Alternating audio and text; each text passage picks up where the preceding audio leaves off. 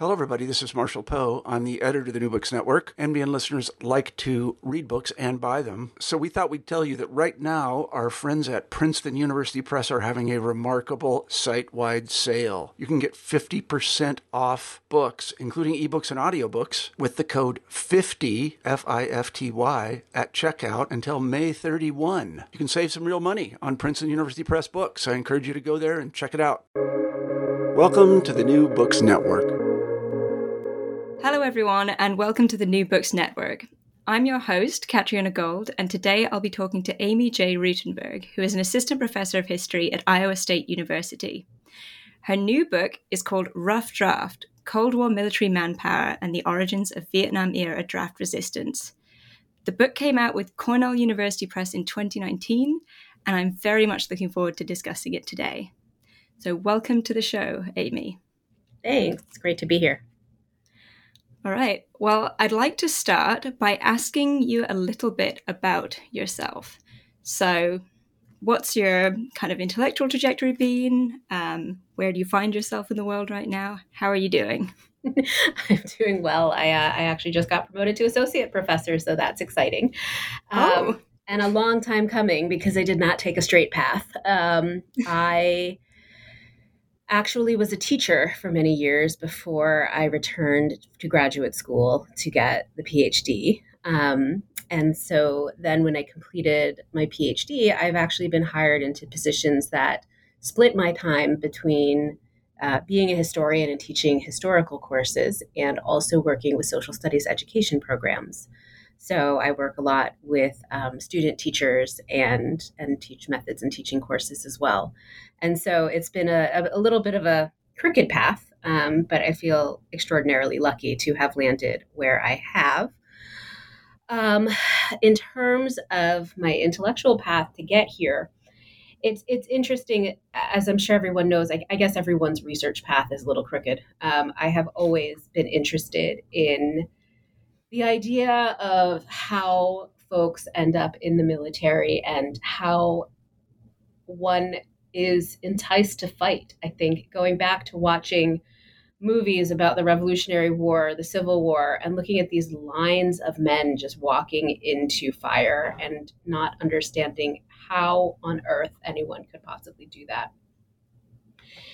And that interest in military service combined with a discovery of women's history when I was in college in the mid to late 90s. And I ended up doing an undergraduate thesis on the women's military branches in the United States during World War II, a comparative look at those military branches. But then I went off to be a teacher. I got a master's in education and I went off to teach high school outside of New York. I truly did not believe myself smart enough to do a PhD. And I really did want to teach. It was sort of always where my heart was. But one of the things that happened is that in a summer program through the National Endowment for the Humanities, I did a summer seminar for teachers with historians from the University of Massachusetts on women's history. Specifically, I realized how much I missed the process of doing history, of being in archives. And also, I thought, coming in contact with graduate students and realizing that they were actual real people made me realize that maybe I could do this too. And so that's how I ended up going back to graduate school. I didn't fully understand the process of application or how one chooses a project. And since I had done that undergraduate work on women in the military, the assumption was always that I would continue with that. And it was during seminars and graduate coursework, looking at papers, that I realized I couldn't talk about something like the recruitment of women in the 1950s unless I understood the recruitment of men. And there wasn't anything, because the assumption was that because there was a draft going on, that was how men were getting into the military. And I just sort of started digging and realizing that there are two sides to this gender coin, as well as military service. So I never lost the interest in military service. And in fact, it deepened. As I mentioned, I did my teaching outside of New York, and I was there for 9/11. I was teaching during 9/11. And my community lost members. I had students who went down to ground zero as emergency medical technicians. It was not only an attack on our country, but it really felt like an attack on the community where I was living. And yet, to my knowledge, only one of the students who I taught ended up joining the military upon graduation. And he, even as a ninth grader, had always wanted to join the military. Pre 9/11, he wanted to fly aircraft. That is what he wanted to do. And as far as I know, he went on to do it. But 9/11 didn't change the plans of any of my students, I don't think. And that was in real contradiction to what I'd been taught about World War II and how men, flooded the enlistment centers and, wanted to go fight after Pearl Harbor. And so all of these pieces sort of came together as I was thinking, well, what had changed since World War II? How do people end up in the military? And also that gendered aspect that I really felt like there was something missing. And so all of that ended up falling together into this book that looks at military manpower policy between World War II and the Vietnam War from a gendered lens. And I found a lot of things that surprised me. Perhaps most surprising on the top of it, although I guess not to those familiar with the actual historical literature, is that men really didn't flood the enlistment centers after the first few days after Pearl Harbor. And in fact, the only way you get a military of 16 million men to fight a war, even one that was an overwhelmingly supported war, is to have a draft. So that's sort of point one. But all of that led me to here, and I'm going down the garden path. So that's fascinating, Amy. So I guess, the question in my mind is this book then, is it a sort of product of the PhD thesis ultimately? Yes. So this did originate as my dissertation. The middle 4 chapters of the book are the dissertation. I managed to write a dissertation that looked at the years between World War II and the Vietnam War, and in the dissertation, write neither a chapter on World War II nor the Vietnam War. So those had to be added after I graduated. And in fact, I'm glad that it worked out that way because, to be frank, I did write the dissertation as a story of disruption. In other words, I did argue in the dissertation that men during the Vietnam War era did act differently than their fathers and uncles had during World War II. And my dissertation committee wisely said, well, are you sure? Why don't you write these chapters, go do the research and figure that out? And they were correct. And so the book makes an argument for continuity rather than disruption. I think the 2 main arguments of the book are, one, that the so-called greatest generation and the Vietnam generation really did not act that differently in relationship to the draft. In both cases and throughout the period under study, and I would probably argue through every other war where there was conscription in the United States, men looked for ways out.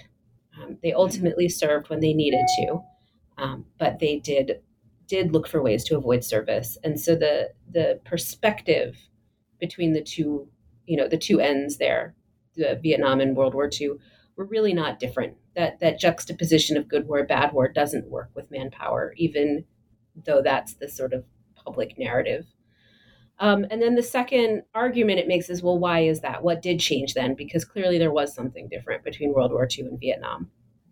And so the argument that the bulk of the book makes is that while men and women too, if they were subject to the draft, I assume, but the book deals with men because the draft was single sex. If men are always going to be in the aggregate ambivalent toward military service, toward conscription, then what did change? And the answer that I came up with in the book and that I argue is that there were more options, more loopholes, more ability for men to work the system during the Vietnam War than there were during World War II. And the reason for that is grounded in Cold War policy. The policies relating to the deferments that the Vietnam War era is famous for were created as specific responses to perceived Cold War needs, domestic needs, military needs, defense needs, and that goes in all sorts of different directions. Ultimately, where we end up, I argue, during the Vietnam War, is that because it was an unpopular war, because the political context had changed, it opens the door for more public avoidance of service in a way that the public nature of it had not been present during World War II or Korea. And so it becomes more public during the Vietnam War. It's not that the actions themselves have changed or the desires or the avoidance has changed. It's that men are much more public about it. Right. Okay. So what was this the understanding, contemporary with the Vietnam War? How were people talking about draft resistors then? Like that's I guess I'm curious about that. How were they being compared to kind of World War II? Yeah, what was the comparison that was being made, or what were understandings there? Sure. So I guess I should start by being clear about my terms. And to be honest, I wasn't clear about my terms in the title of the book. I've gotten some pushback, rightly so, on that since it has come out. The truth of the matter is that the bulk of the book deals with what I would call draft avoidance. It is an umbrella idea for all the different ways that people avoided serving in the military, particularly through the draft, ways that they avoided the draft. And the vast majority of the men who avoided the draft did so legally. They did so by obtaining deferments that were perfectly legal, that were built into the law on purpose. Draft resistors with a capital R really tends to refer more toward folks who disagree with the system in one way, shape, or form and refuse to cooperate with it at all, meaning that they refuse to register, or if they do register, they refuse to be inducted. They refuse to cooperate. So I think resistance, as I was thinking about it when we came up with the title, was resistance with a lowercase r, because nobody is going to care about a book that talks about draft avoidance in its title. But I guess I should be a little clear there. And so what I found is that traditionally, I think most of the avoidance that has occurred during times of conscription in the United States, that avoidance is generally quiet. In other words, well-kept local secrets within families or in small communities, or everybody kind of knows whose dad bought them a farm so that they could get an agricultural deferment, or who chose to, have a child so that they could get a dependency deferment. But knowledge about how to get those kinds of deferments, primarily through whisper networks, it wasn't something, nobody wanted to be seen as a coward, for example, or a shirker during World War II.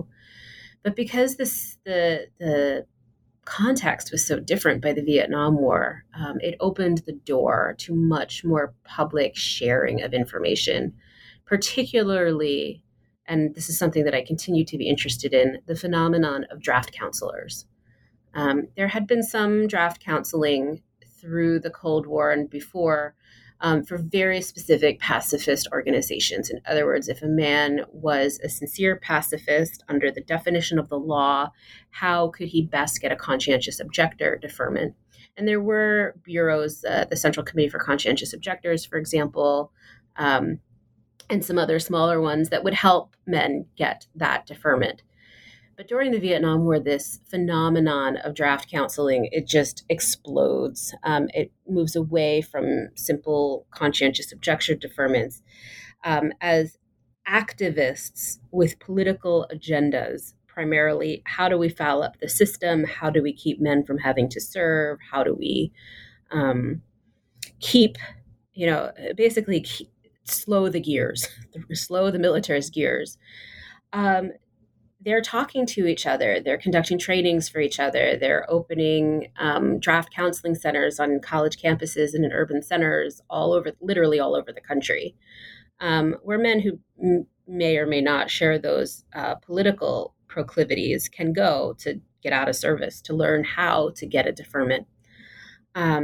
One study I saw showed that as many as 25% of draft eligible men consulted a draft counselor during the Vietnam War era, which is huge. And yet it's a phenomenon that we don't know a whole lot about.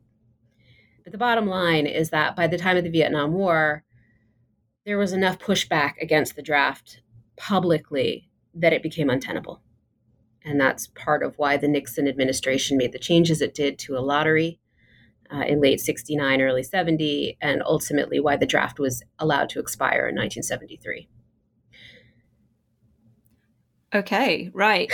Okay, thank you. That was really comprehensive and helpful.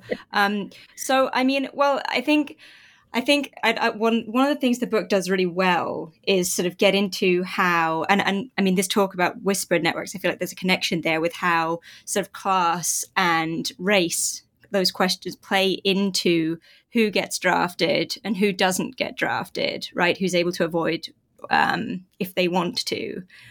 So I'm wondering if you might speak to those aspects of the book.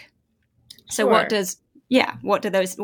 do class and race have to do with it? And of course, we're going to get to what does masculinity and, Cold War ideas about masculinity have to do with it as well, Absolutely. right? Mm-hmm. So the whole middle of the book, the bulk of it, right, except for those two chapters at the front and the back on World War II and Vietnam, it really is the story that I wanted to tell.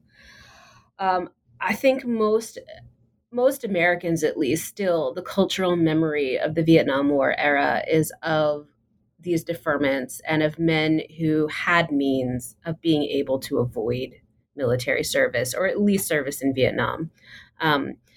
Even just our presidents, George W. Bush, Bill Clinton, they have their stories. Donald Trump, they have their stories in terms of how they avoided service because they were privileged people. And so the question became, how did that happen? I mean, power begets power, but more importantly, what was going on in the policies and the regulations that allowed this to happen on a much larger scale? And the answer that I came up with is that the selective service in particular had to retool itself to justify its existence between really the end of World War II and the beginning of the Vietnam War. The draft it continued with only a very, very short break in 1947, 48. It continued all the way through the period from 1940, before World War II, the U.S. involvement in World War II, until 1973. So that includes a lot of peacetime. And that is a change for the United States, which had traditionally, up until that point, not done peacetime conscription. It had only grown its military quickly through conscription during wartime, and then quickly contracted again after the wars.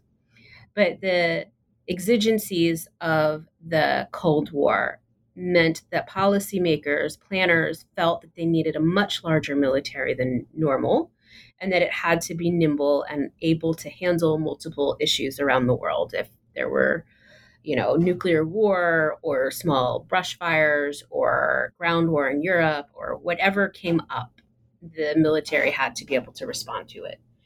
And planners felt that they needed a draft in order to do that.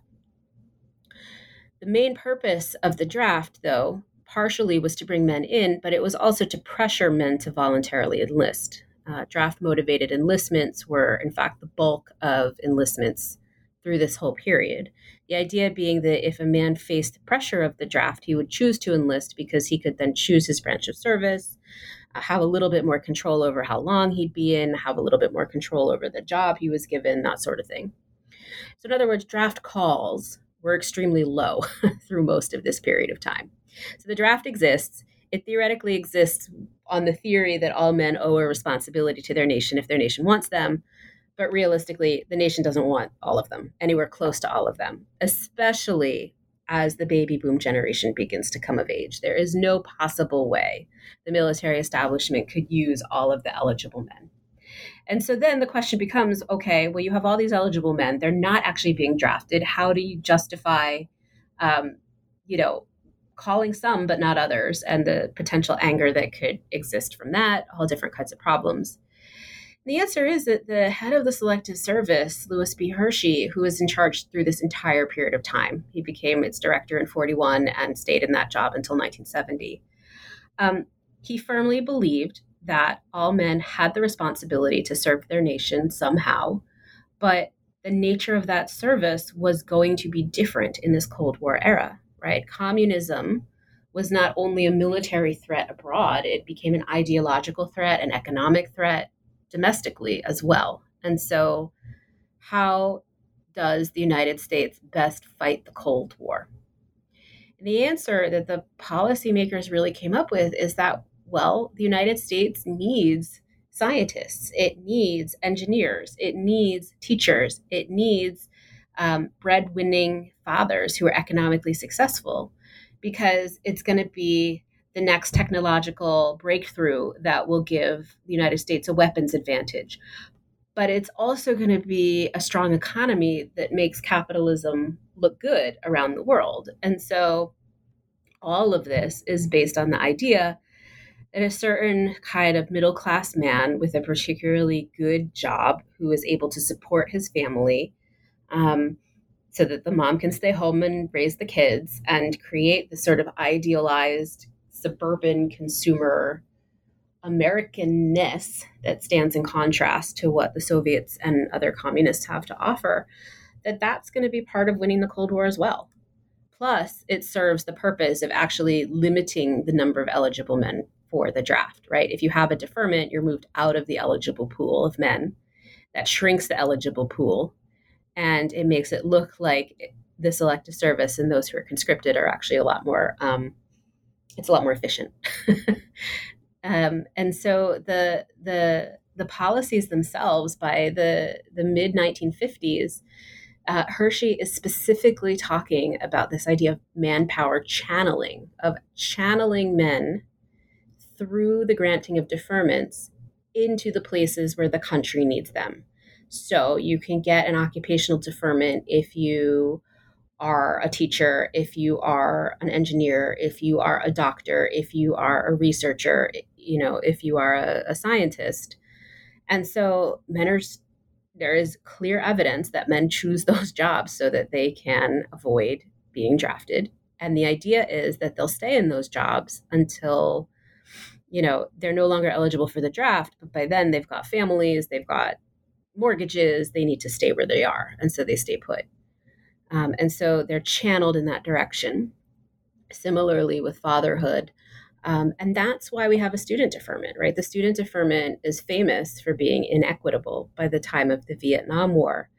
It actually was put in place during the Korean War, when the Selective Service was actually, there were low numbers of men available during the Korean War because there'd been low birth rates during the 1930s, during the Depression.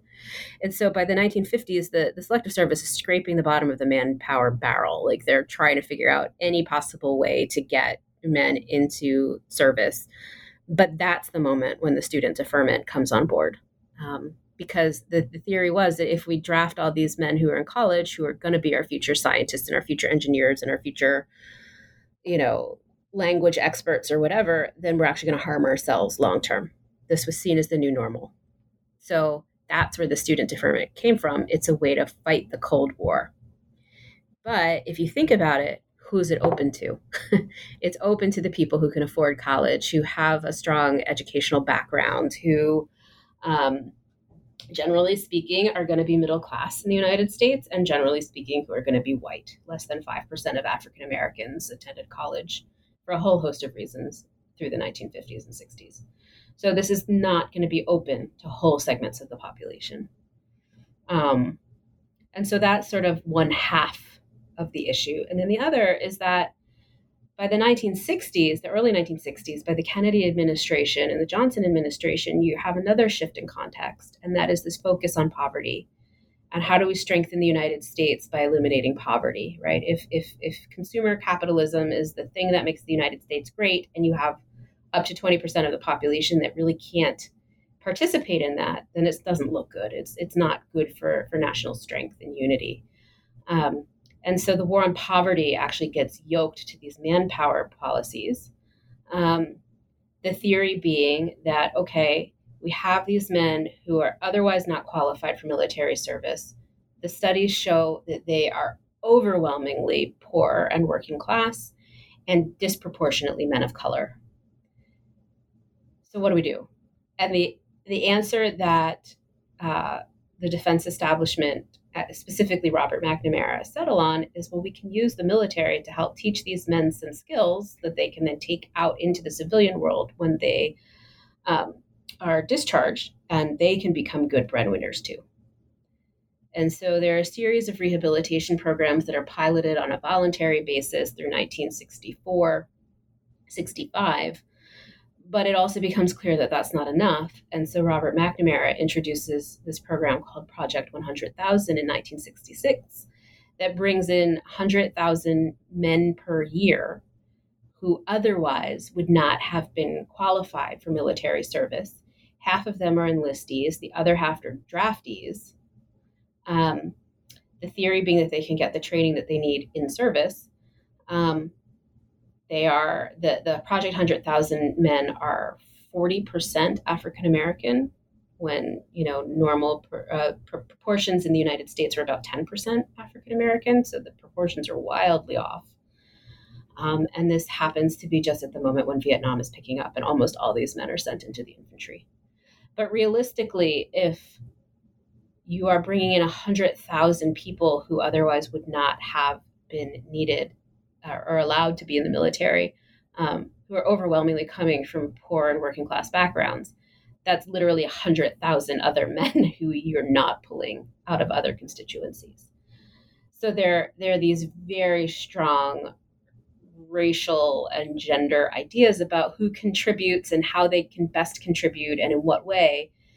And the policies, even though they're technically colorblind, they really land on, well, predominantly white, predominantly middle-class men are most productive as civilians, and working class, disproportionately men of color are best, they can contribute best in the military. So right. Okay. Yeah, that is a lot. Yeah. So, so something that seems that's really interesting about that to me is how, the idea of funneling certain people into civilian life and certain people into the military. There's an idea that certain parts of the population would benefit from that kind of reform, right? That kind of training, and that's obviously very classed and racialized. And I think that's super interesting. And I'd quite like to hear more about that, in how that intersects with the war on poverty, if you wouldn't mind. Maybe you could sort of, briefly define what the war on poverty is. Oh, sure. And then, we're coming from different places here today. So, and then maybe discuss how these questions of military service sort of, did intersect with that too. That would be Absolutely. great. So by the Kennedy administration, but certainly into the Johnson administration, there was a lot of concern amongst liberals around solving the problem of poverty in the United States, because it was a country that was extraordinarily affluent. There had been decades of growing economy, and it was clear that there were segments of the population that were being left behind. And so the question became why? And it's out of that sort of and so liberals, policymakers, social scientists, they're looking at the tangle of poverty, of race, of urban blight, of poverty in rural spaces like the Appalachians, and trying to find policies and practices that would help lift people out of that poverty. However, based on the ideals of the time, the notion was that individuals needed to take the opportunities that were available to them, that handouts were bad, and that the best way to lift families out of poverty was to figure out how to create breadwinners. And so you see this whole host of programs that are sort of tentatively tried out during the Kennedy administration, but that are really picked up by Johnson, to create job training programs, to offer skills and literacy training to people who are willing to take them. And then, of course, there are the much larger sort of centerpiece pieces of legislation that are related to that, the creation of Medicaid, the Head Start, all sorts of other programs that are designed in theory to help people lift themselves out of poverty. On the other hand, the flip side of that is that these programs also tended to be paternalistic, and they tended to disrupt the power structures as they existed in some cases, or in other cases just bought into those power structures. And so, for example, right, the military is identified because every single man upon turning 18 was subject to the draft. And as part of that process, every man underwent a pre-induction exam. And the pre-induction exam involved a physical examination and an aptitude test.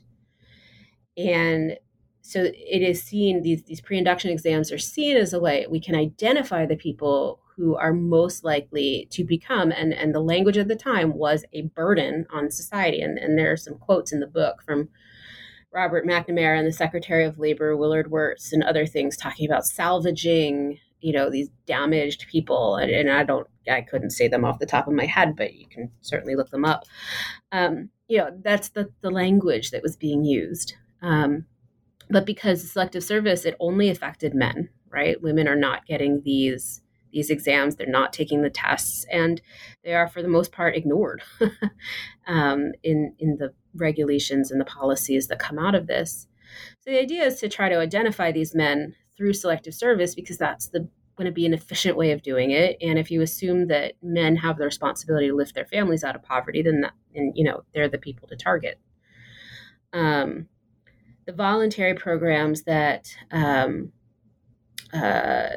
recommended medical care, that recommended literacy or job skills training programs, for the most part, men didn't take the government up on those options. And the reality is they didn't, because they knew perfectly well that if they solved the physical problem that was keeping them from being eligible for the draft or passed the induction mental exam, that they would be drafted and sent to Vietnam.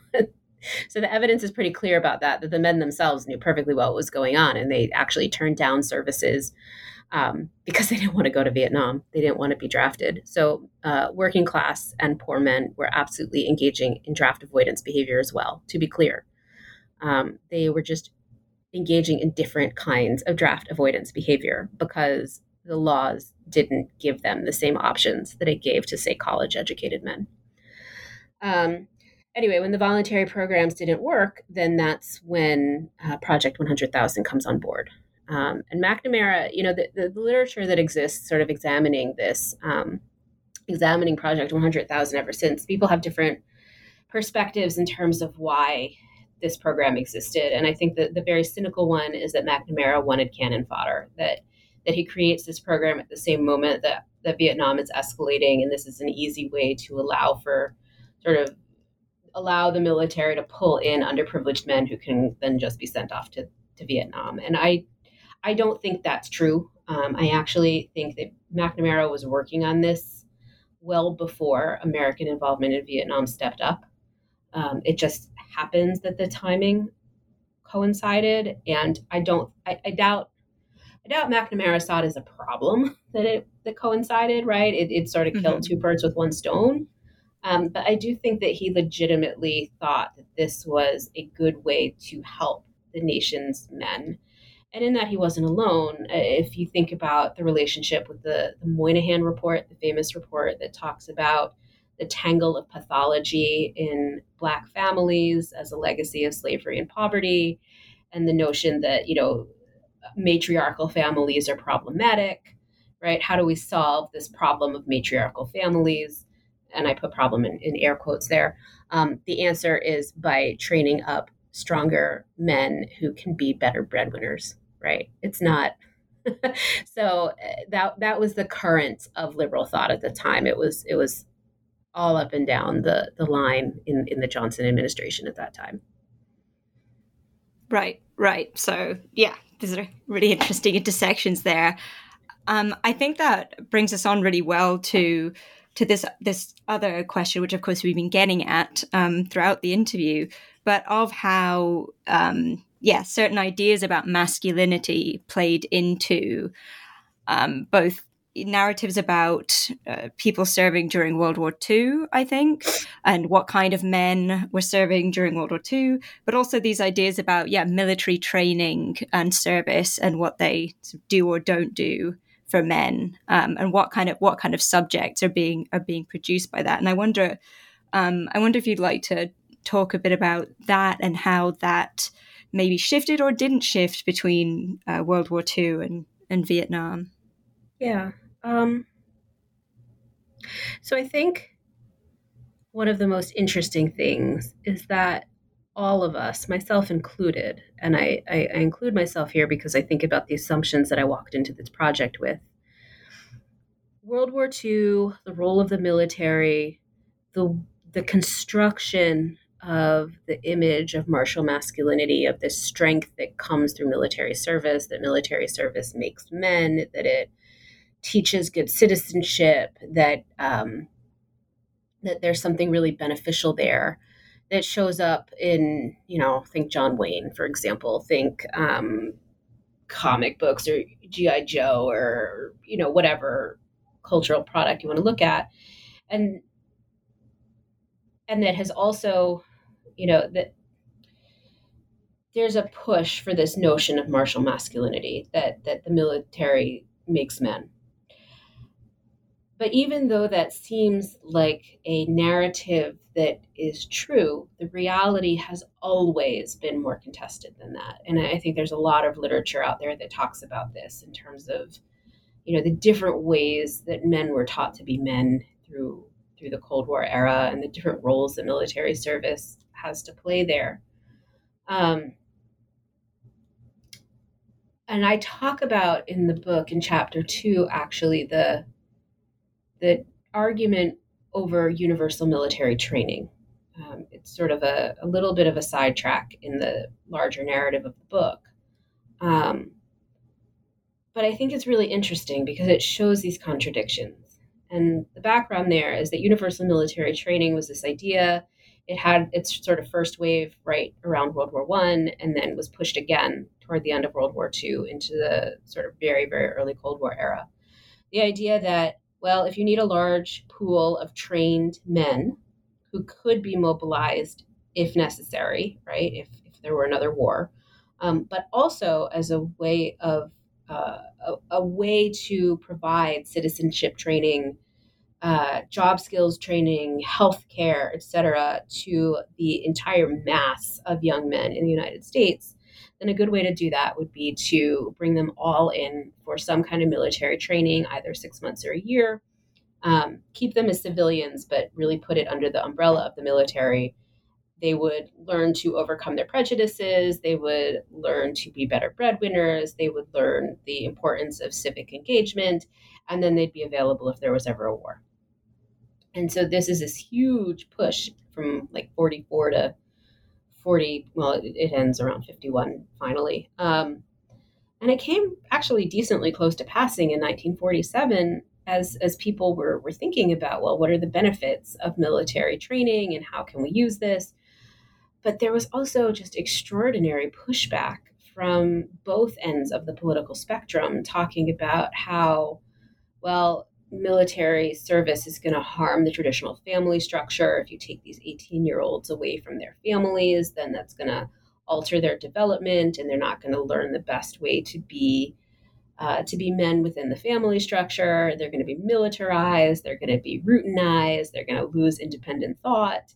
And you have similar arguments actually coming from the far left as well, who view this growth of militarization as incredibly dangerous in an atomic era. So the idea that military service and what it means is contested and connected to ideas of masculinity and who men should be is deeply ingrained in all of this, with different people ascribing different meanings of service to real men. How does a real man serve his country? In what ways is he most valuable? And so all of these policies are shot through with different assumptions and expectations. The most easy way to point that out is like, think about the deferment for dependency, right? If you're a father, is the reason you can't be drafted as a father, or why it's a problem to be drafted as a father, because you lose your wages in your civilian job? Or is it something else? Because the wages in the civilian job can theoretically be replaced by wages in the military plus a family allowance. So then why is it a problem to draft away fathers? And the answer for a lot of Americans is because fathers offer something more than just money. And it's that intangible, that moral compass to the family, that guidance, that idea of what a father, a masculine father is in the home, and a husband, that's the most important thing. And so these are the currents that are, moving through all of these policy decisions. Right. Okay. And so, I guess one of the things that I'm thinking about as we talk is a lot of this seems to be focused on the idea of how men are trained, for military service. And the question that I'm wondering about is, to what extent was there discussion about how men would then be shaped by, the realities of actual military service? If you come home at all, what about shell shock or, PTSD as we now know it?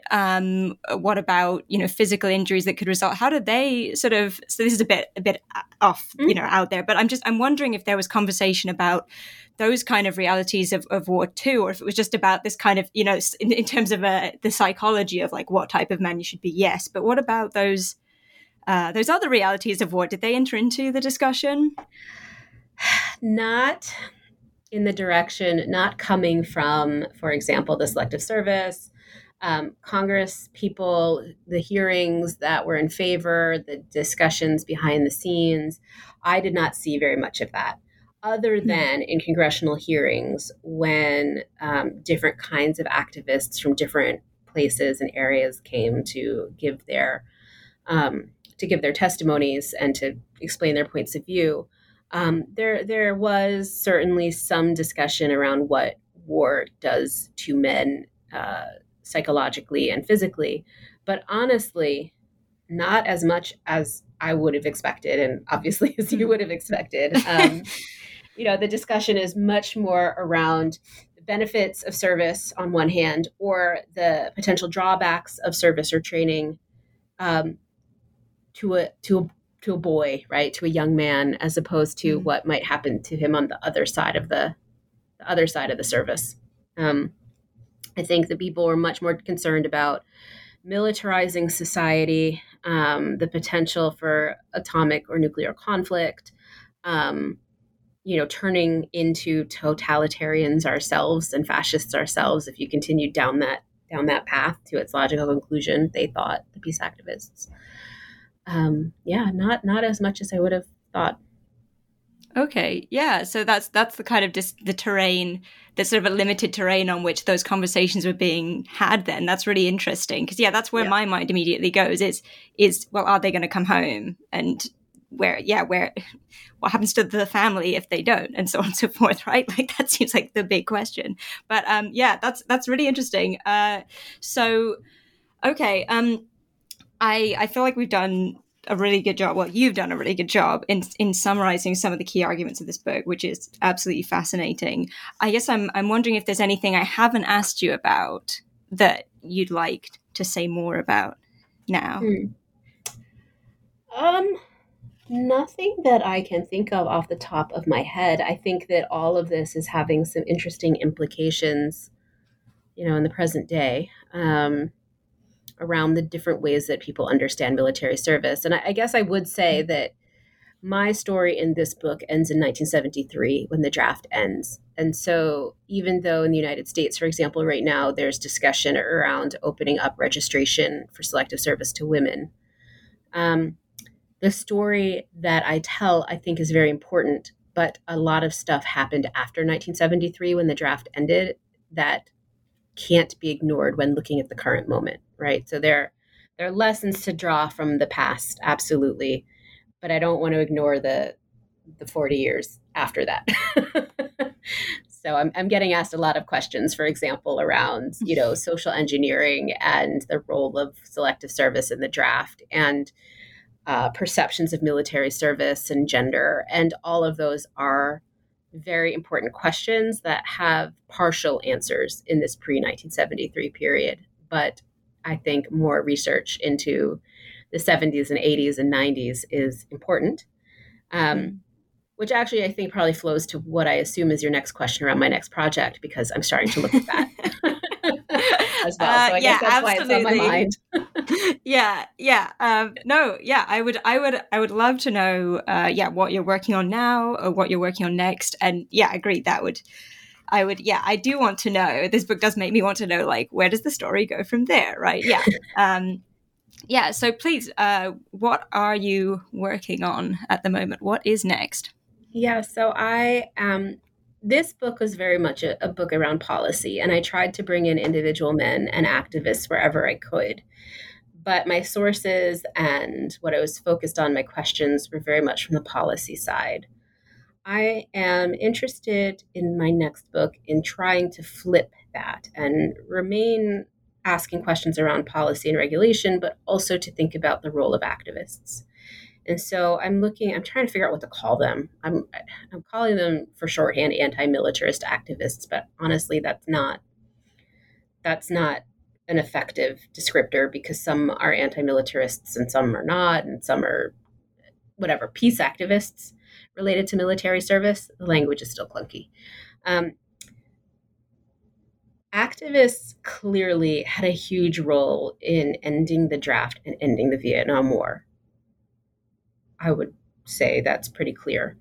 But there was a tremendous amount of activism that took place after that related to military service, counter recruitment in the era of all volunteer force. In other words, trying to keep men from enlisting, military counseling to help men who did enlist get out of the service if they felt that they were conscientious objectors. And then also quite a bit of activism against the reinstatement of selective service under the Carter and then Reagan administrations. So when the Vietnam War ended, the draft ended and registration ended. There was a brief period of time where men didn't have to do anything relating to selective service. And then President Carter reinstated registration in response to the Soviet invasion of Afghanistan and a whole other set of reasons. And that's where we are today. Men register, or they're supposed to, when they turn 18. So the question is, well, should women be responsible for that registration as well? That's the question that was salient in 1980, and it remains a question that's salient today. But I'm interested that the activists I've spoken to very much see the selective service as it exists today as a failed institution. That it exists, but it's incapable of doing what it's supposed to do, which is to mobilize men in the event of a war. That we have no idea how many men actually never register. Certainly nobody updates their address when they move. Like, could people actually be found through the selective service? And they credit that to activism in the 1980s. There were men who actually went to jail for failing to register and for their activism work in the 80s. And so I don't know what story I'm telling yet, but I know there's a story, and that's where I'm going. Right. So you've been speaking with activists. And I'm interested in how we think about activism and what success means. And also on the policy side, is all of this work that these people were doing, men and women, what were the policymakers saying? Were they even aware in their conversations? Like, the Reagan administration stopped prosecuting men, for example, for selective service resistance in 1986. There were a series of prosecutions through the early 80s, and then they stopped. And, why? What was actually being said in those meetings? I don't know. But I hope to find out.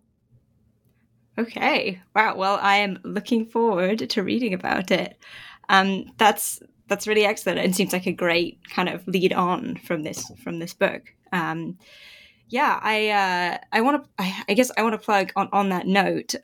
There's a geographer, Alison Mount, who kind of has been working on a documentary film project about war resistors that kind of spans that timescale. And I wonder if that would be of interest. I'm not sure if it's out yet, and that's specifically about kind of war resistors with a capital R, I think. And I also want to take this opportunity at the end of this interview to plug another New Books Network interview with Patrick Vitale called about his book Nuclear Suburbs, and that came out a few months ago. I think he was interviewed by Stenta Danielson, and that was about kind of another side to the story you're discussing, because it was about scientists and nuclear scientists specifically during the Cold War. And so it was really interesting to kind of, I've been reading that book and read this one together, sort of looking at those two different sides. So there's really exciting work happening now on these questions. And I'm so grateful that we got to talk about your book today. So thank you so much for speaking with me today, Amy. Yeah, it was a pleasure to be here. Thanks. And there's a huge scholarship out there. I mean, different people looking at different elements of all of this. So yeah, if anyone's interested, there's a lot to dig into. Oh yeah, thanks for having me. Thank you. So you've been listening to Catriona Gold interviewing Amy J. Rutenberg, who is an associate professor, congratulations, at Iowa State University of history, that is. And her new book is called Rough Draft, Cold War Military Manpower and the Origins of Vietnam-Era Draft Resistance. And you can get the book from Cornell University Press. So thank you so much again, Amy, and until next time.